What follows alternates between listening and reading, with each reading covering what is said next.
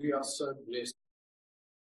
People that share in this fellowship are just amazing. And they always kind of touch my heart when they talk about, Lord, I've got to examine my heart. And so, because ultimately it's all about how we are living before the Lord. It's important. So it's always a blessing. Thank you so much, Maureen.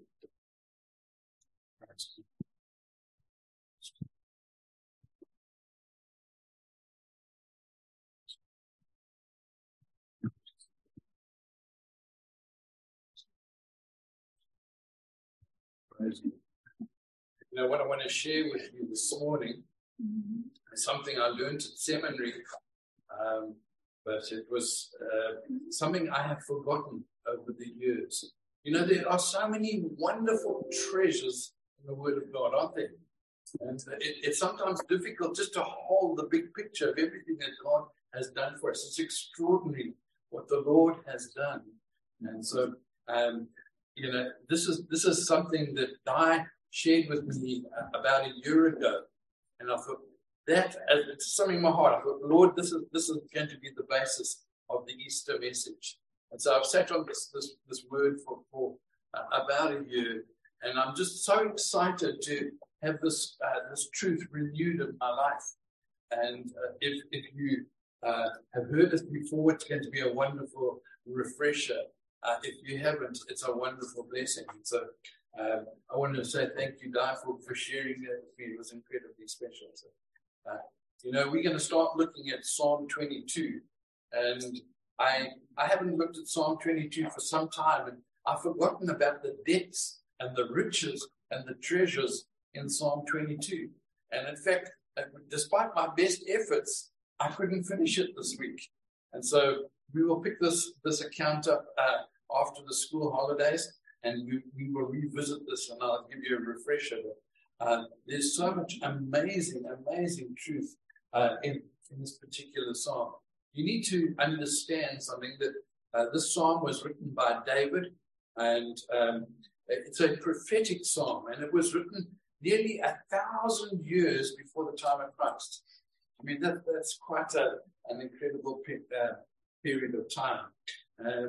And this psalm is sometimes called the Psalm of the Cross. It's an amazing, because David talks about crucifixion in this particular psalm. And when you think about it, the Roman Empire hadn't even been built up, hadn't been established at this point. And here's David describing in minute detail a crucifixion event. And he had never even seen it, never even thought about it. And yet by the inspiration of the Holy Spirit, he reveals in graphic detail the picture of the crucifixion.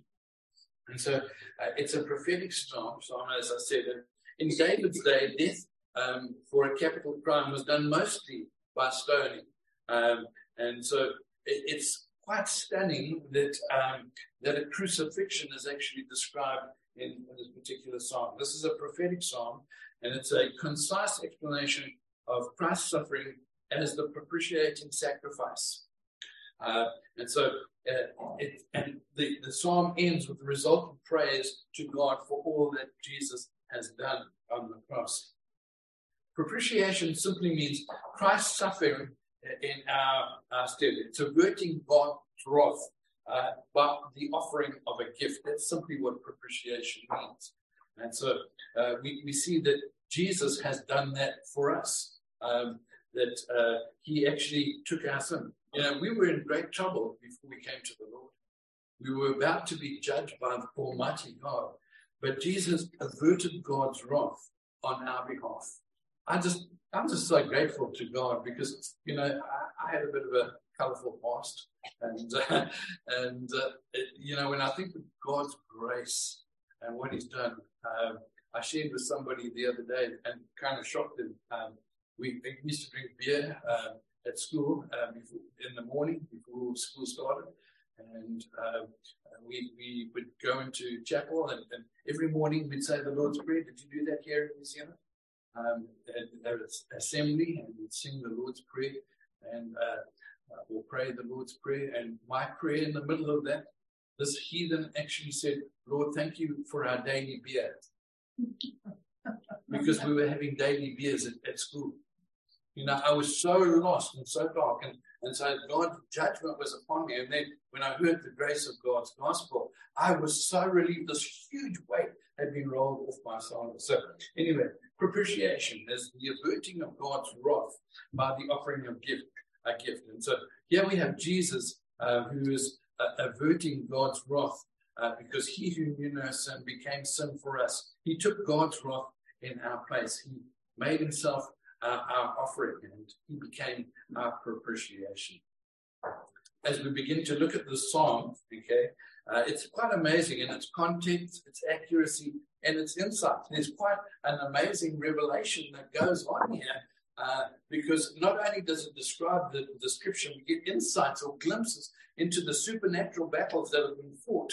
And we're going to get into all of that by the time we finish. But one of the incredible things is if you read Psalm 22 and then compare it with Matthew 27, it's freaky.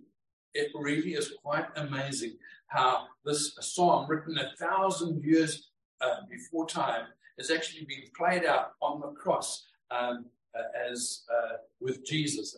And literally the very words and actions, everything that happens in Psalm 22 happens at the time of Jesus' crucifixion. And so there can be no doubt that this psalm actually relates to the Lord. So, how does David know all this 1,000 years before time? Well, the Bible actually tells us in Acts chapter 2 and 29. I'm just going to read what it says because it's really relevant. And Paul is talking and he says, "Brothers, I can tell you confidently that the patriarch David died and was buried, and his tomb is here to this day. But he was a prophet and knew that God had promised him on oath that he would place one of his descendants on the throne. Seeing what was ahead, he spoke of the resurrection of Christ, that he was not abandoned to the grave, nor did his body see decay. God had raised this Jesus to life, and we are witnesses of that fact."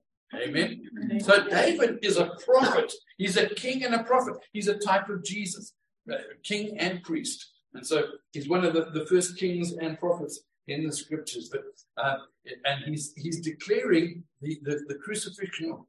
Is really the message of the Messiah, the suffering of the Savior that Judaism kind of missed. And you'll see why they missed it.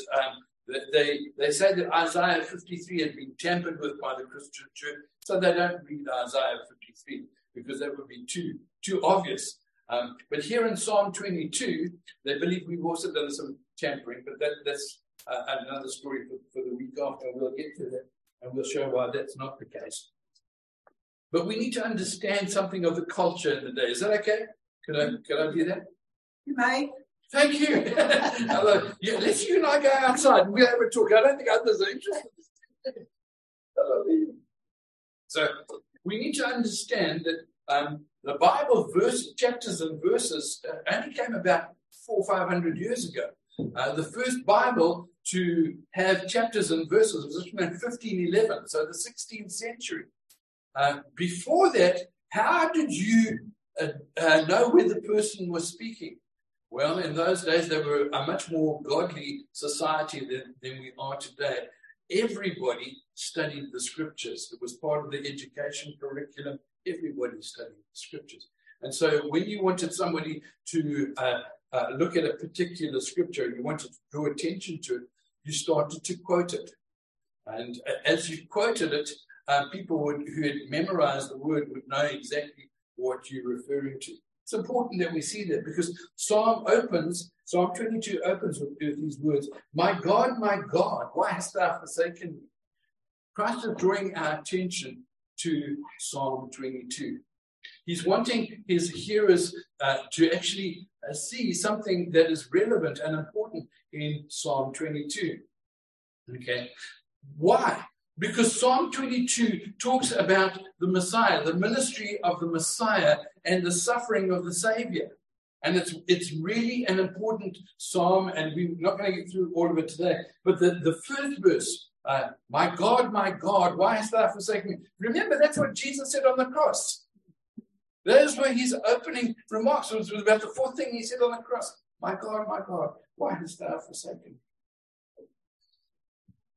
So it's really important that we understand that the first verse poses the question, God, why have you forsaken me?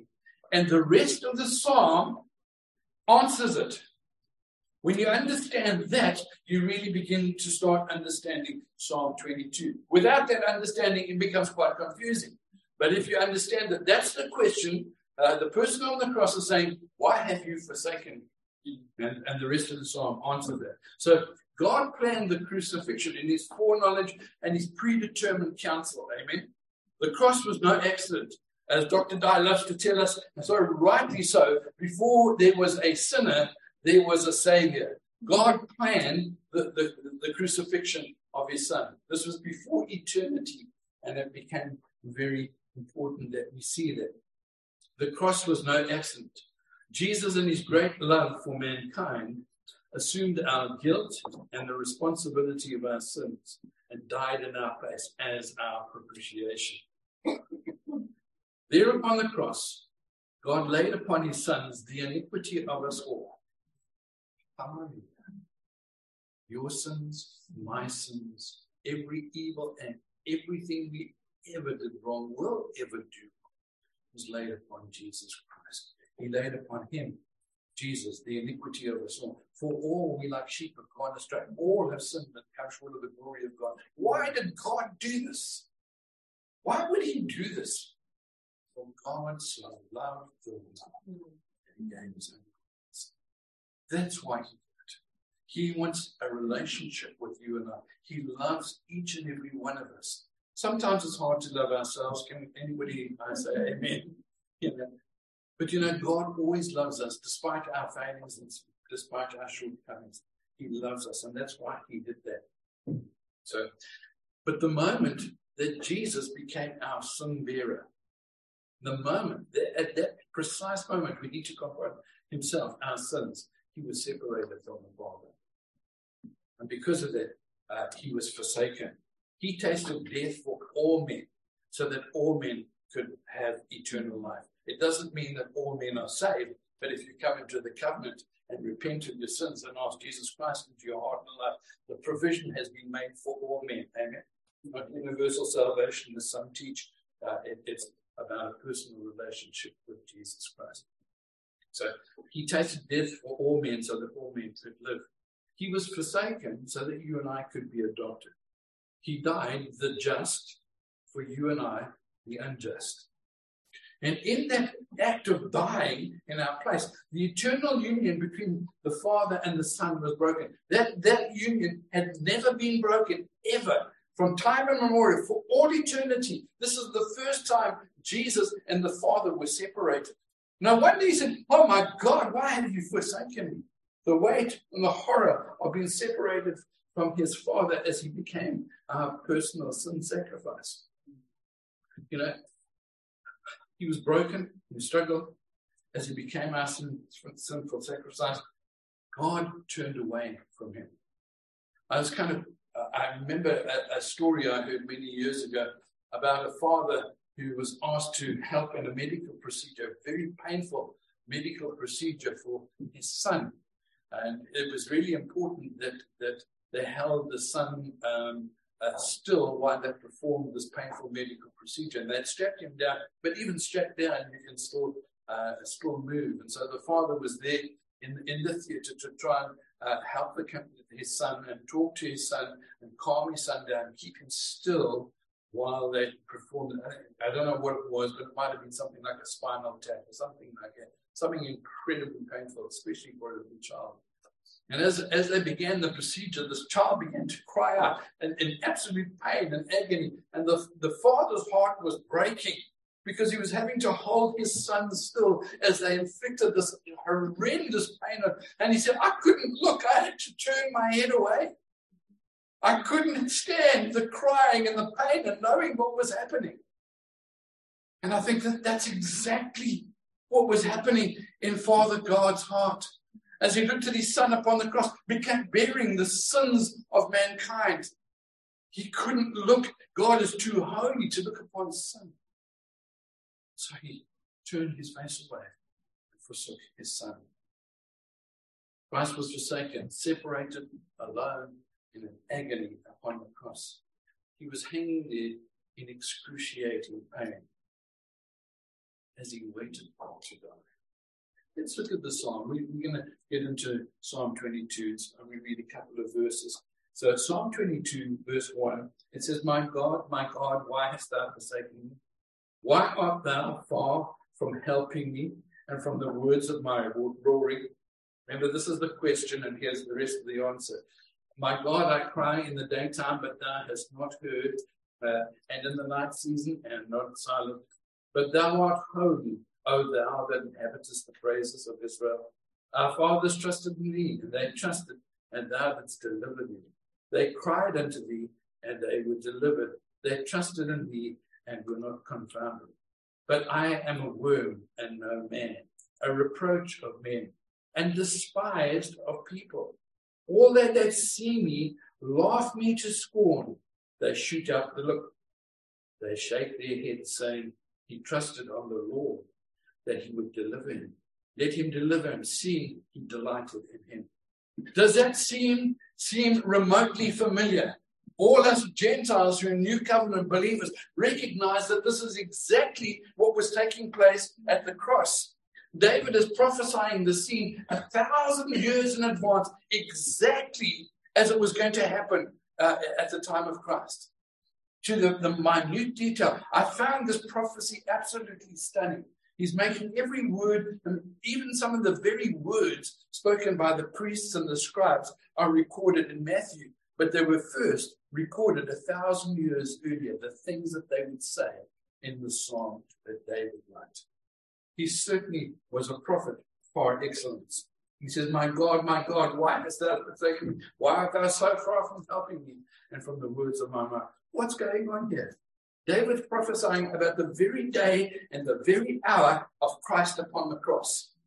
And he's talking about this, about Jesus being crucified. David is looking forward nearly 1,000 years to the cross. Jesus on the cross is quoting Psalm 22, and he's saying, hey guys, look at me. I am the fulfillment of Psalm 22. My God, why hast thou forsaken me? He's drawing attention to all his hearers to look back. There's a message that we're going to explore today that will blow your mind. It's really important that we see this. You see, David is telling us what's going to happen to the Messiah.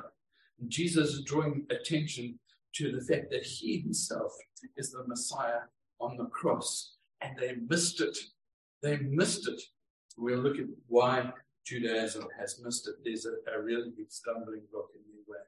But Jesus is trying to draw Israel's attention to the fact that he is the fulfillment of Psalm 22. He's fulfilling the prophecy right before their very eyes, and they don't see it. David's prophecy is about the very moments of the crucifixion. Look at verse 2. And bear in mind, it's 1,000 years before. My God, I cry in the daytime, but thou hearest not, and in the night seasons am not silent. Was there a time of darkness when Jesus was upon the cross? Perhaps. David records this detail, not an insignificant detail at all. I mean, this is huge. You don't talk about darkness in the daytime normally. This is a profound prophetic statement. And he's really talking about the night season is when the darkness covered the earth when Jesus hung upon the cross. And this is no eclipse, folks, because no eclipse lasts for 3 hours. Amen? This is a spiritual and physical darkness. I'm sure that every cloud and every threatening thunderstorm was rising over Golgotha, and it was dark, and there was the spiritual darkness that was taking place. This is not an eclipse. Here on the cross at midday, the sky grew dark and threatening. There's a sense of foreboding. There seemed like at this point that the devil has won, doesn't it? The Messiah is now hanging on the cross, and the devil's saying, I've got you now right where I want you. And victory looked almost assured. And so there's that sense of foreboding and that is over the thing. And here the Lord of glory is clinging to life. Think about this. Jesus said, I am the light of the world. And he's on the cross, and he's just about to die. He's expiring, and darkness covers the earth. Amazing. Amazing. You know, it has well been said that at midnight at Jesus' birth, there was light in night. The angels appeared, and great glory shone all around. And at midday of his death, there was darkness. That's an amazing thing, you know. The scriptures actually reveal details hundreds and thousands of years in advance. And people say, I don't believe the Bible. Give me proof. Yes, proof. Yes, proof. How could David possibly know? And when you add it all, one thing might be a coincidence. But when you have line upon line and precept upon precept building up, you can stand in awe and say, hey, this truly is the word of God. Can I have an amen? Amen. So it becomes really important. Why is all this happening? Because Christ is making atonement for us. Remember, the 2 Corinthians 5:21, we know it so well. For he made him to be sin for us who knew no sin, that we might be made the righteousness of God in him. This is what's happening. This is what it cost to take your sin and my sin away for us to be declared righteous, holy, and pure. It was going to take the propitiation, the special offering of Christ's life upon the cross to bring us salvation and redemption. I'm excited about that. Amen. Hallelujah. So Jesus is bearing all our sins. He paid a debt he didn't owe. We owed a debt we couldn't pay. Remember that old song? He's taking our place on the cross. And the wrath of God is being poured out upon his son. You know, I think of that father in the operating center. It broke his heart because he saw the pain and the agony of his son. How much more the Heavenly Father, after having this perfect union for his son for all eternity, now sees his son as the sin offering, and he's struggling. I think not only was the Father's heart being grieved and pierced, but so is Jesus. It's an absolutely a horrendous thing that's taking place so that you and I could be forgiven and washed in the precious blood of the Lord. The wrath of God is poured out upon Jesus Christ upon the cross. God's judgment, his wrath, fell upon Christ. His death gives us life. And that's why we can celebrate today. That's why we can rejoice, because Jesus has risen from the grave. Your sins are washed away. You are forgiven. You are justified before the Lord. Anybody excited about the fact that Jesus done this? I am. I think it's amazing that Jesus would take a sinner like me and call me into the ministry. If it wasn't the Lord, if anybody else would have done it, I said, I wonder if that person really knows what they're doing. But it was the Lord. You know, God is so gracious. Remember the words of Isaiah, speaking about the cross in Isaiah 53, verses 4 and 5. He says this, surely he took up on our infirmities and carried our sorrows, yet we considered him stricken of God, smitten by him and afflicted. But he was pierced for our transgression. He was crushed for our iniquities. I want you to remember that phrase. He was crushed for our iniquities. In fact, would you say that out loud? He was crushed for our iniquities. Once more. He was crushed for our iniquities. You'll see why that becomes in a little while. The punishment that brought us peace was upon him, and by his wounds we are healed. You know, it's not surprising that the Jews actually missed that Jesus was the suffering Savior, because there's a bit of a mystery around. Do you remember even Jesus talking to his disciples? They were a bit thick. Like me. Okay, I won't go any further than that. He was telling his disciples that he was going to go to the cross, and he was explaining the message of propitiation. He was saying how I'm going to be your Savior. And what does Peter get up and do? So, Lord, far be it from you. God forbid this. And God has to deal with Peter. None of the disciples understood why Jesus had to die, let alone the fact that he would rise again from the dead. They didn't understand it. And there's a mystery over Jesus' death, because the disciples didn't understand it. The Pharisees and the Sadducees didn't understand it. The devil and demons didn't understand it. They were totally confused. In fact, 1 Corinthians 2 says, none of the rulers of this age understood it. For if they had understood it, they would not have crucified the Lord of glory. This was God's plan. all along. But because they didn't understand this, they didn't recognize Jesus as the Messiah. In crucifying Jesus, the devil sealed his fate. He thought he'd won. He thought he was triumphant when he would have the greatest victory in his life. But in fact, it was his greatest eternal defeat. Praise God. It was the devil's defeat when he crucified Jesus. Okay. Theologians talk about 7 editions of divine law. You will be familiar with them, perhaps not written in this form, but it's written in nature. Psalm 19, verse 1. We sing those songs, creation reveals your majesty.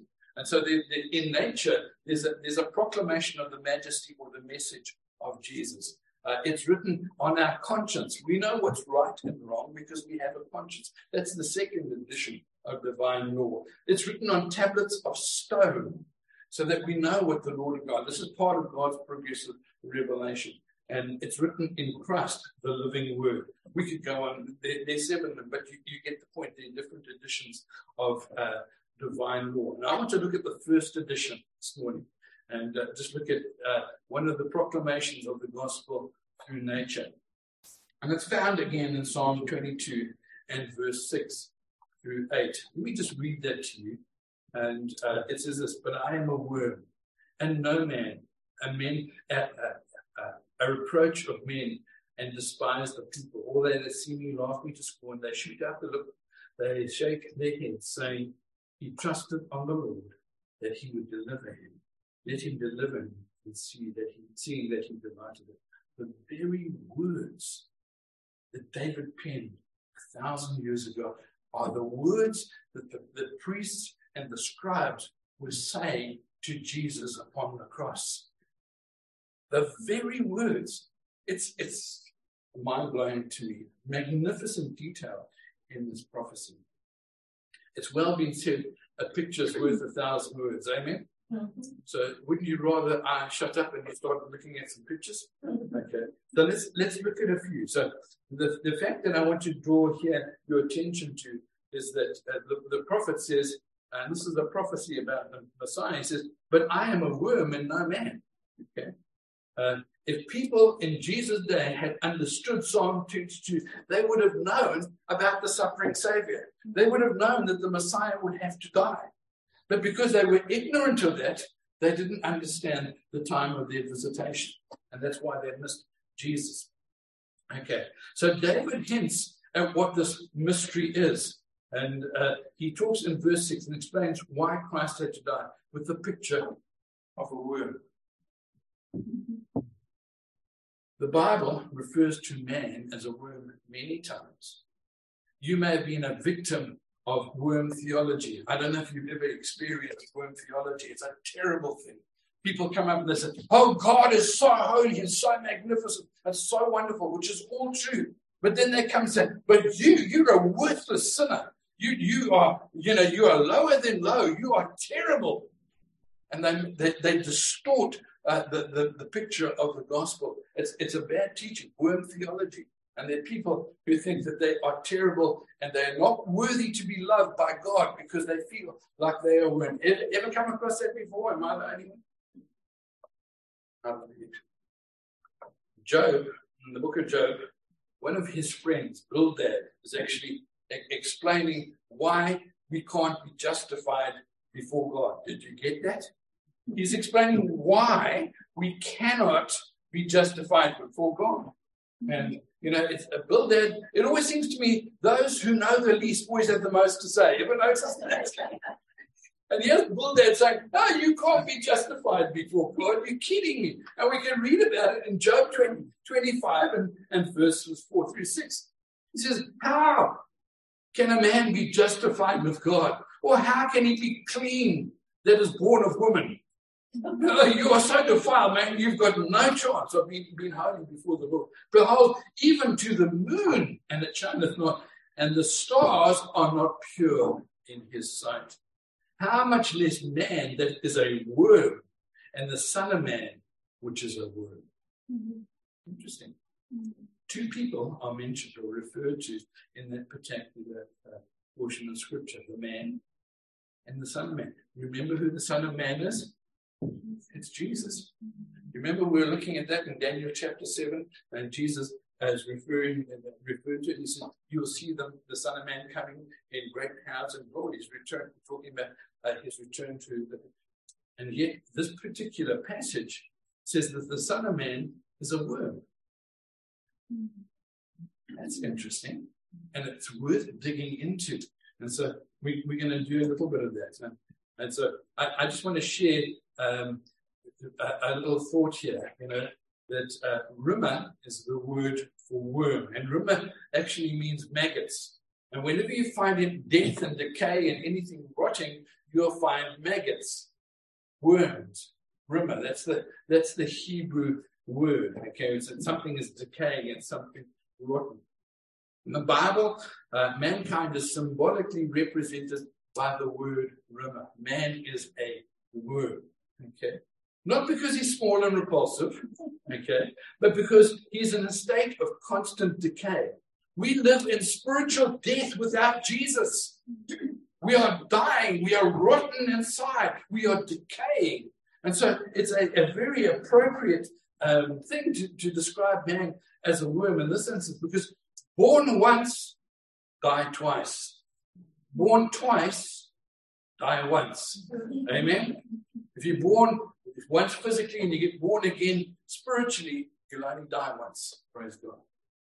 So it's really important that we see that. So this word rima is actually a very good explanation for mankind, because we are spiritually dead, we're decayed inside, we are morally putrid, we don't know what's right or wrong. But what about the Son of Man? If we're saying that's the different, what about the Son of, what about Jesus? That's not true of Jesus, and it's not. Thank God. There's another word in Hebrew for the word worm, and it's tola. Tola is a very special kind of worm, and it's what this word tola is found in Psalm 22 and verse 6. And when he says, I am a worm and not a man. The prophetic message is of the Savior being a worm, and that's exactly what Job had been saying, that the Son of Man was a worm. So they tie them together. We get an understanding that this is the word tola. Okay, so here a picture is worth 1,000 words. This little chap, this worm over here, is the gospel preached by the worm. Okay, and so we're going to look at that. We're going to see how this worm actually preaches the gospel.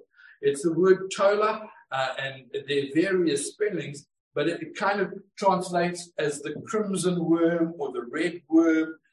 It's all the same worm, but they sometimes talk about the crimson grub or the scarlet worm. Same deal. It's the tola worm.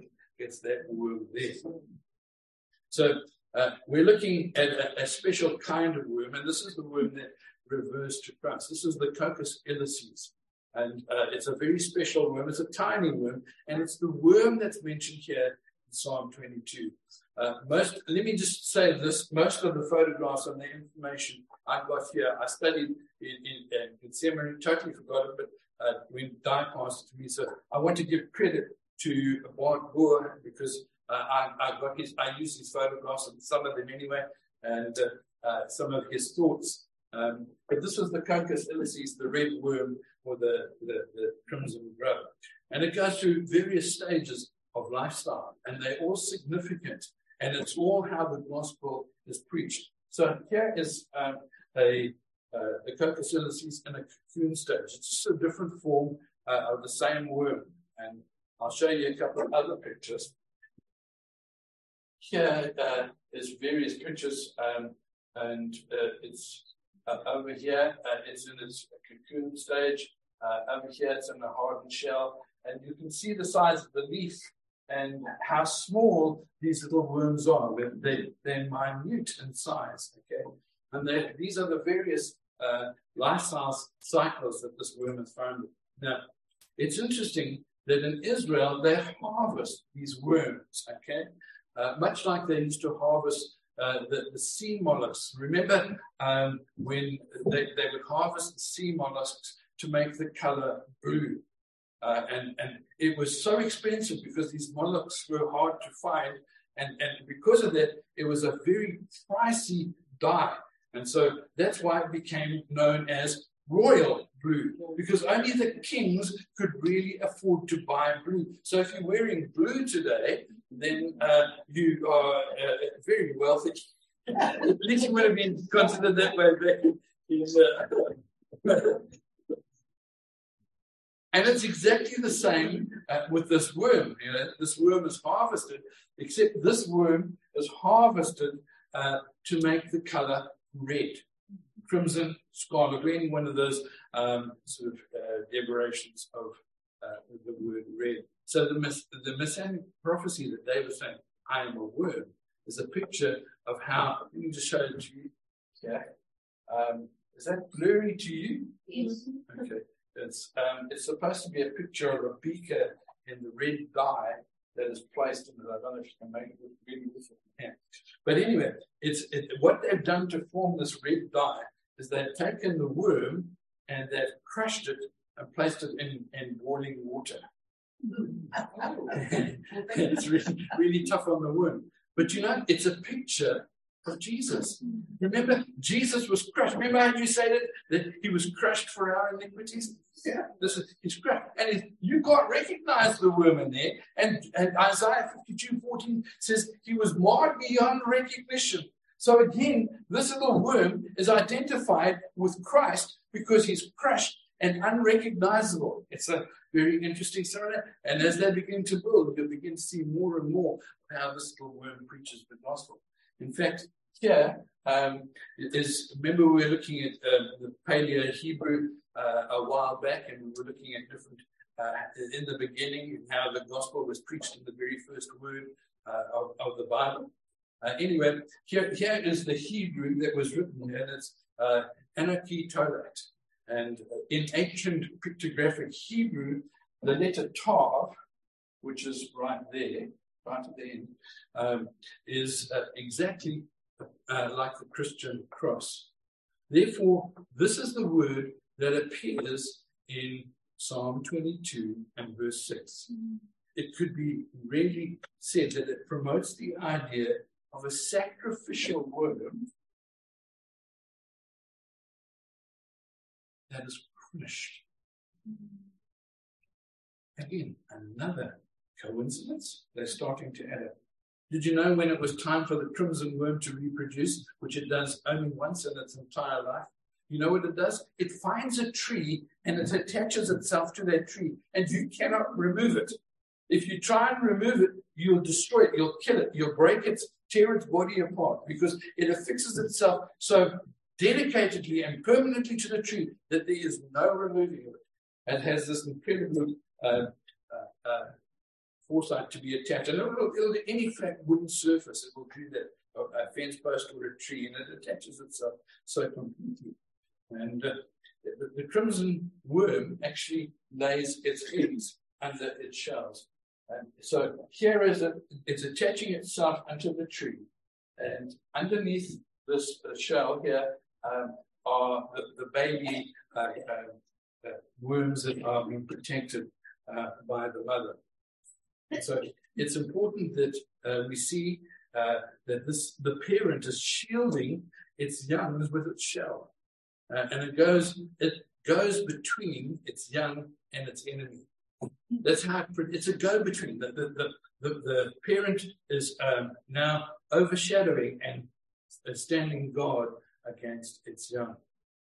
It really is a go-between in every sense of the word, because to get to the young, you have to go between the mother and the worms themselves. When the larvae hatch under the shell, they live there. The mother's body provides protection for her babies and also gives them food. The young literally feed on the living body of its mother. A few days after feeding on the living body of the mother, the worms grow and the mother dies as a result of sacrificing her life to feed her babies. Might you hear anything? The night before Jesus died, while he was still alive, he offers communion to his children. What does he say? Take, eat. This is my body, which is broken for you. He's behaving just like the worm. He says, take, drink my blood, which is shed for you. He's behaving like the worm.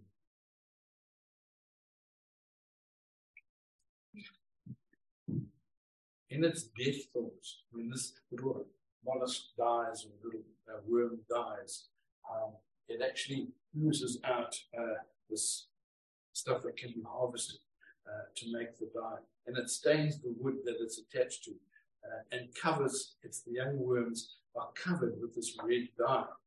This is what it looks like when they harvest these little worms from the tree. You can see it's quite symbolic. I wonder if it raises any pictures in your mind as to, as this is depicting Jesus. Is this a fair representation of what is taking place here as they harvest the worms? This red blood-like covering is very distasteful and protects the worms from their enemies. It tastes really foul, and so it protects the worms from its enemies. And it also stains the babies this bright red color for the rest of their lives. They never lose that staining. And we saw earlier on how that worm was stained red. So the followers of Jesus are covered and protected by his blood and marked with the same title, Christian, in the same way as the worms were. Quite an amazing thing. It's starting to build an incredible picture. This is not the end. After dying and giving its life for its children, something amazing happens. For a period of 3 days after its death, the worm releases this crimson gel, and it can be scraped off the tree. We saw somebody had already taken the gel off, but it's the crimson gel that was used to make the red dye. Think about this, 3 days. As Jesus' blood-soaked garments were in the tomb for 3 days before the resurrection, his blood has been made available to us, not just for 3 days, but Jesus' blood is there to wash and protect everyone for all eternity, for those who put their faith and their trust in the finished work of Christ. What an incredible resemblance to the Tolo worm. Once they've got this dye, do you know what they do with it? That it's used in very special places. This dye is used in the tabernacle, which represents God, and the high priest, which represents man to God. And so we can read about this in Exodus chapter 26 and verse 36. It says, this is God's instruction to Moses. It says, thou shalt make an hanging for the door of the tent of blue, purple, and scarlet. Here's where the scarlet comes from. The Coccus ilicis, the crimson worm, the scarlet worm. So this worm is supposed to point us to Jesus. How? How does this tell us anything about Jesus? How is this connected to Christ? Do you remember what Jesus said? He said, I am the door.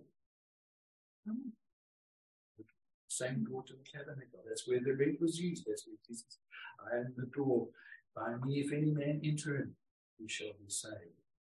I said to you, it also is symbolic of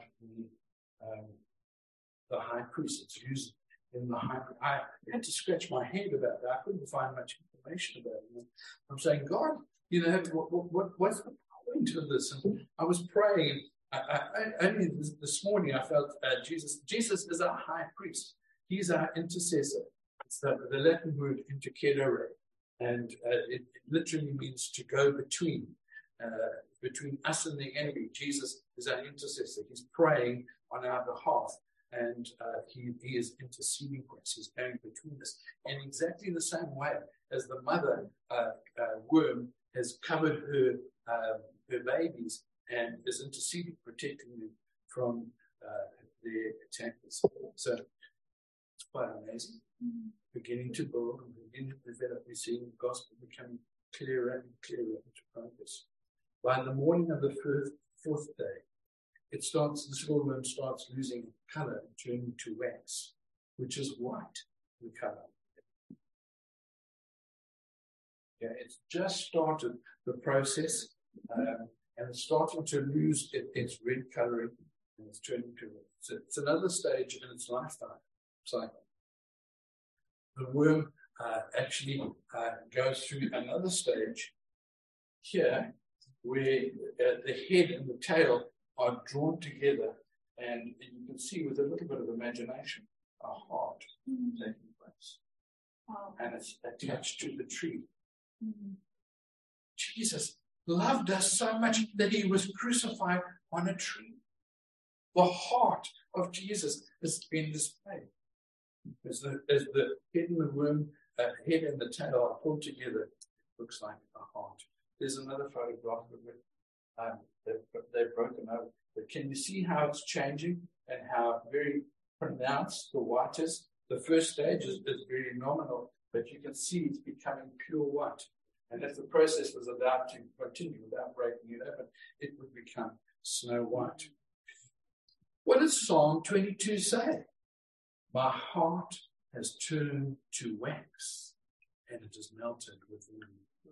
This worm is doubling up and as a beautiful picture of what's happening. What does Isaiah say? Come, let us reason together. Saith the Lord, though your sins be as scarlet, they shall be white as snow. You see how it's all pointing us to Jesus? This worm is amazing. This worm is preaching the gospel, written in the first edition of the divine law. Everything in the life cycle of the worm tells us about Jesus. No wonder it is sometimes called the Messiah worm. Why? This is the secret of David's revelation in Psalm 22 and verse 6. It reveals that this worm. It says, I will give my life and my children. I will feed them with my body. I will protect them and cover them with my blood. I will be their high priest, and their sins, though they be as scarlet, they shall be white as snow. While Jesus has been mocked, now we're going back to the cross. While Jesus has been mocked and abused and beaten, they strip him and they put a garment on him. In Matthew 27 and 28, you can read about it. I don't believe that this is coincidence. This I find amazing. And they put what color robe upon Jesus? Scarlet. Absolutely. So what are they saying? I believe that they're identifying him as the king of the Jews, but symbolically they're marking him as the crimson worm. It's linking back to Psalm 22. And the two experiences really point to Jesus Christ as our propitiation. My God, why hast thou forsaken me? He dies upon the cross. He sheds his blood to redeem you and I. This is the Lord's doing. I'm just going to leave it there because there's so much more. And if I start to get into we will be here all day.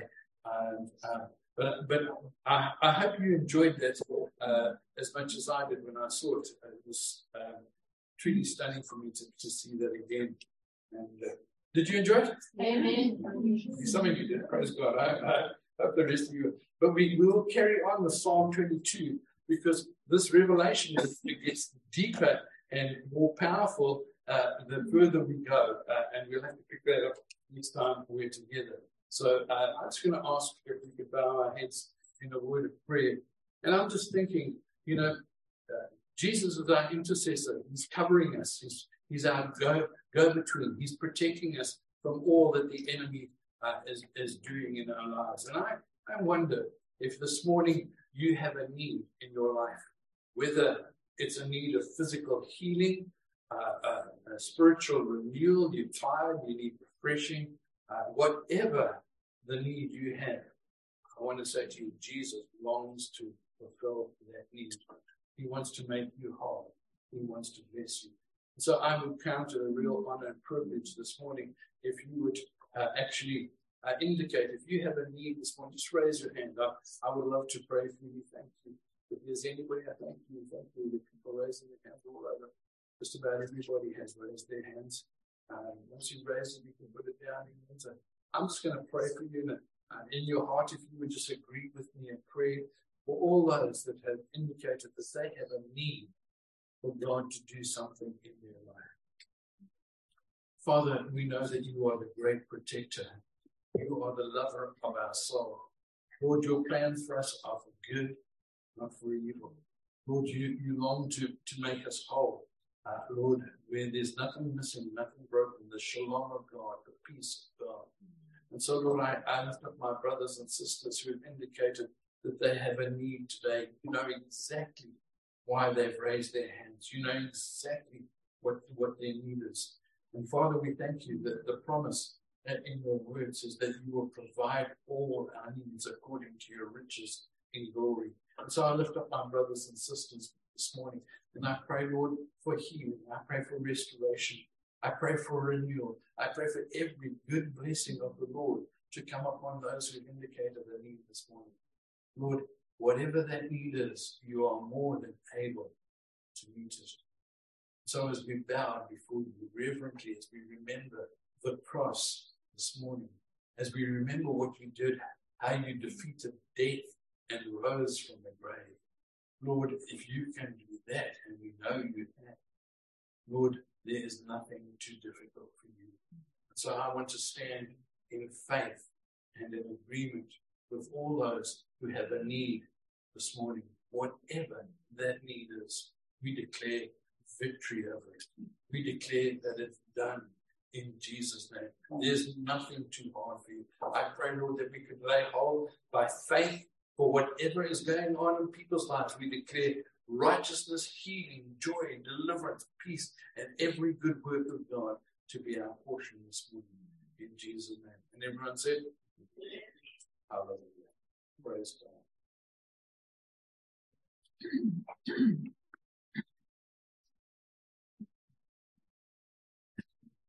Praise God. A reminder that we don't have meetings for the next 2 weeks as of school holidays. We'll be doing the books this holiday. So at the end of the holiday, if anybody would like to see the books, you're most welcome to come see them. They're open so that I can show you